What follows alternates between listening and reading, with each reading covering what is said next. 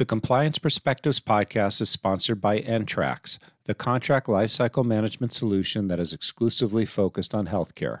Learn more at www.ntrax.com.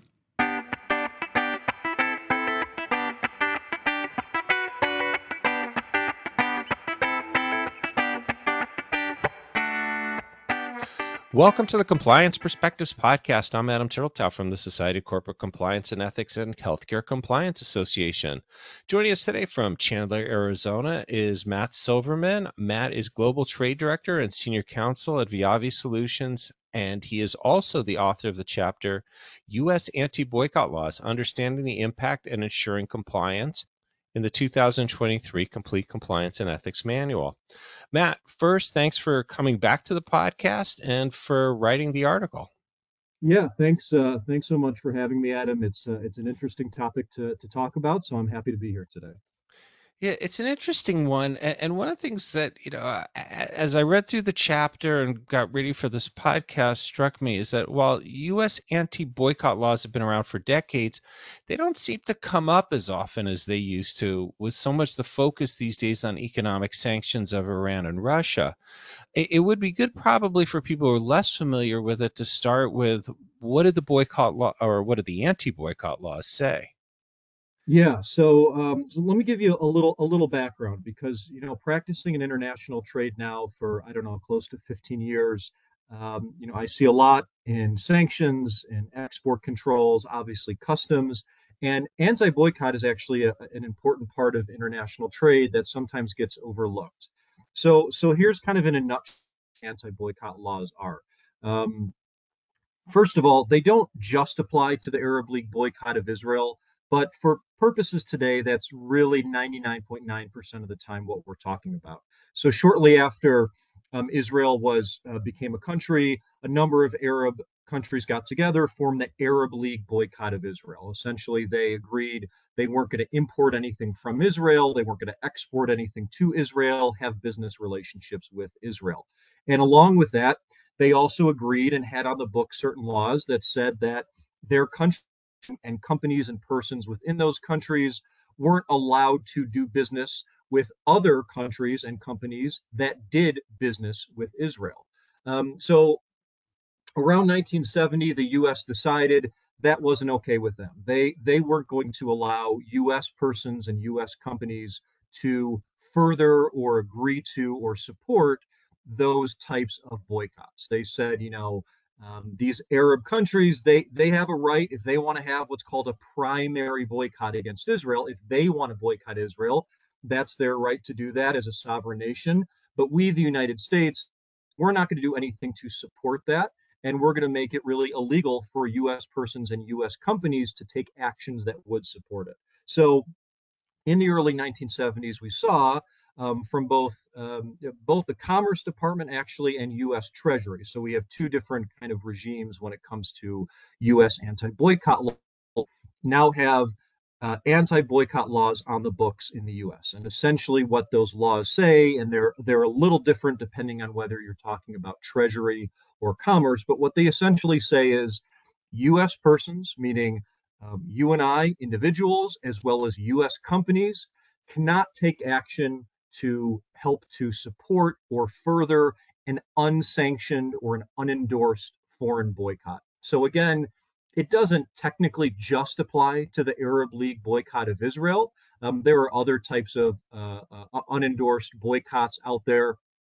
But for what I see, not day to day, but for what I see, usually it's almost always related to the Arab League boycott of Israel. So we see this in a lot of different ways, and there's all different types of documents, whether it's commercial invoices, contracts, agreements, procurement orders, tenders, all different types of documents where we see boycott language that U.S. companies have to be aware of.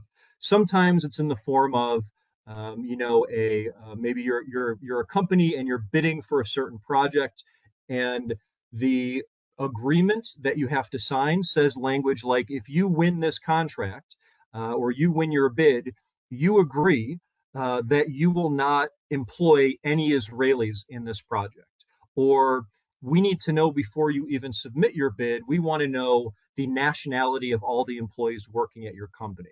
Or we want to know if you do business, your company in general, does your company do business with any Israeli companies? So these are all different types of language, and there's too many to mention on the podcast today, although the Treasury Department, but also the Commerce Department has a lot of really good examples. So if you're ever looking to see examples of what what is boycott language, you can go onto their websites. The Department of Commerce has the Office of Anti-Boycott Compliance, OAC. They have really good examples and of the type of language that companies need to be aware of. Hmm. I have to admit, I surprised that the risk is still as present as it is. As you noted, they began because of the Arab League boycott, but by the same token, over the last several years, we've seen peace treaties like the one with the UAE, greater Yeah. cooperation between the Israelis and Saudi Arabia. Um, so there's still the risk there. There's still a risk, and here's why. So you're right. So the Arab what the Arab League boycott once was, it no longer is. It still exists.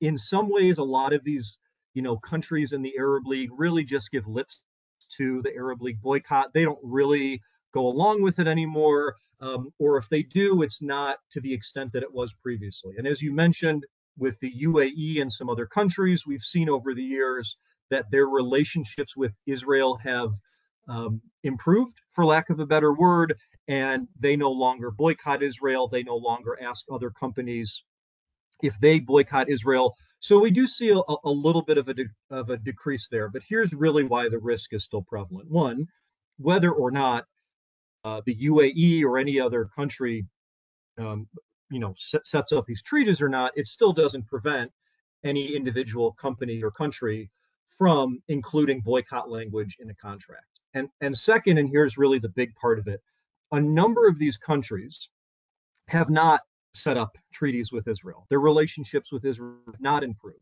And specifically, I think we're at about 9 countries now that are part of the US Department of Treasury's, it's called the Treasury List, basically. And what's unique about those countries, it's countries like Kuwait is on there, Oman, Qatar, Saudi Arabia, there's a number of others. And what's unique about those countries is those countries have boycott laws on the books. It is part of their, whether it's part of their constitution or their laws, they have boycott laws on the books in those countries. And here's why that becomes a risk. It becomes a risk because, and I'll give you an example. I used to work at Baker Hughes, an oil field services company. We did a lot of business in the Middle East, as you can imagine. And we would bid on contracts and have agreements. And those agreements would sometimes be with one of these treasury list countries, right? So let's take, for example, Kuwait. So we'd have an agreement that we were reviewing with a Kuwaiti oil company. And that agreement would say not that you will boycott Israel. It's usually not that direct. It's something much less direct and more subtle, which is you will comply with all the laws of the contract under which this contract is governed, or you will comply with all the laws of the country of Kuwait.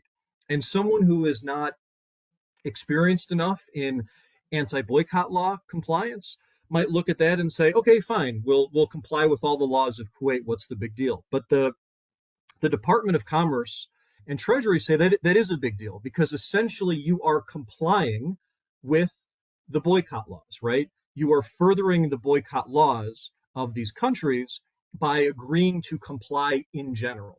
That's where you have to kind of do some find some, whether it's wiggle room or there's a lot of minutia and a lot of detail goes into how can you adjust that language so that your customer, whether it's in Kuwait or Oman or Qatar, will be happy with how you've adjusted it. And the US government will look at the changes that you've made to your contract language and say, okay, this is acceptable. You are no longer agreeing to a foreign boycott. So let me follow up on that. With a, I think, natural question is what processes should companies put in place to ensure that they avoid being ensnared in a boycott, whether it's from overt language or that more subtle language, which you pointed out? Yeah, so great question. And really the answer to that is the same for any other type of trade compliance or any type of compliance, which is initially you need to have an internal policy in place. So essentially, if you are doing business in the Middle East or even not necessarily, you should have an anti-boycott policy in place, which clearly states, if in case you were ever audited, that you are aware of the anti-boycott laws, you comply with those anti-boycott laws. But really, to anyone listening who's a compliance professional, just having a policy means nothing, right? If you don't do anything with it. So don't just have your policy sitting on a shelf. You need to be training your appropriate stakeholders in this as to what that policy means. And you should be finding people within the business. Now, they could be in supply chain, they could be in logistics, they could be in contract management. These are all areas of a business where we see boycott language. And you should be training up those people so that they know how to spot boycott language. They don't have to be subject matter experts, they don't have to be legal or compliance professionals, but they should know what they might see in a commercial invoice or in a bid tender or in a contract that might make them think, oh, this is a red flag, right? It either says outright boycott or Israel or a number of other red flag words, or they know that these are the nine countries on the Treasury Department list, so they need to be sure to spot any language that says we will comply with all the laws of that country. And once you've trained those people to spot that language, you need to have a way for them to get that language to a subject matter expert in your company. So whatever type of platform that you set up or channel of communication, so that those people on the front lines, so to speak, can send that contract, can send that commercial invoice, can send that document over to a compliance professional, a legal professional who can take a look at it and be able to evaluate whether or not that language is actually problematic. And problems often occur in that language because it is in any kind of agreement. There's always those subtle words that mean a lot more than they may seem to somebody who's not trained. Yeah. Finally, are there any exceptions, and if so, how should they be handled? So there are a few exceptions, and the biggest exception really has to do with shipping documentation. So I mentioned earlier on that there is something called a primary boycott, meaning all of these usually Arab countries, they have a sovereign right to boycott Israel, and part of that right is that they may choose not to import anything from Israel. So some of those Arab League countries may ask, for example, a US company to confirm the country of origin of where something is coming from.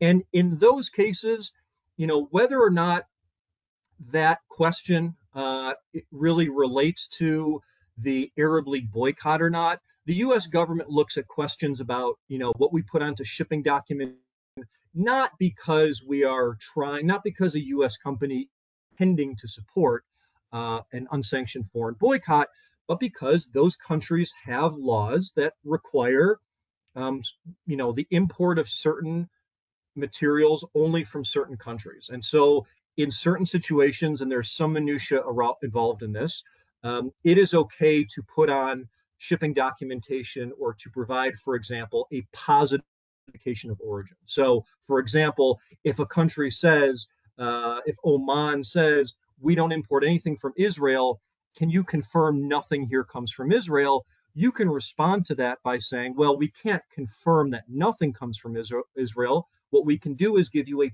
positive certification, meaning we certify that this product comes from China or from Germany or from South America, wherever it is. And it's important to remember too, whether or not there's an exception, there are still reporting requirements. So anytime, for the most part, US companies are getting these requests, whether or not they're complying with them, whether or not there are exceptions, there are reporting requirements to both the Department of Commerce, which has to be done quarterly, and the Department of Treasury, which has to be done annually, so that the US government knows and is aware of what types of boycott requests are coming in, whether or not you or your company is complying with them. Wow, definitely still a tricky area and one that people need to pay attention to. Well, Matt, thank you for sharing these insights with us here and in the chapter U.S. Anti-Boycott Laws, Understanding the Impact and Ensuring Compliance. I want to thank all of you for taking the time to listen. I'm Adam Turteltaub from SCCE and HCCA. I hope we're able to expand your compliance perspective.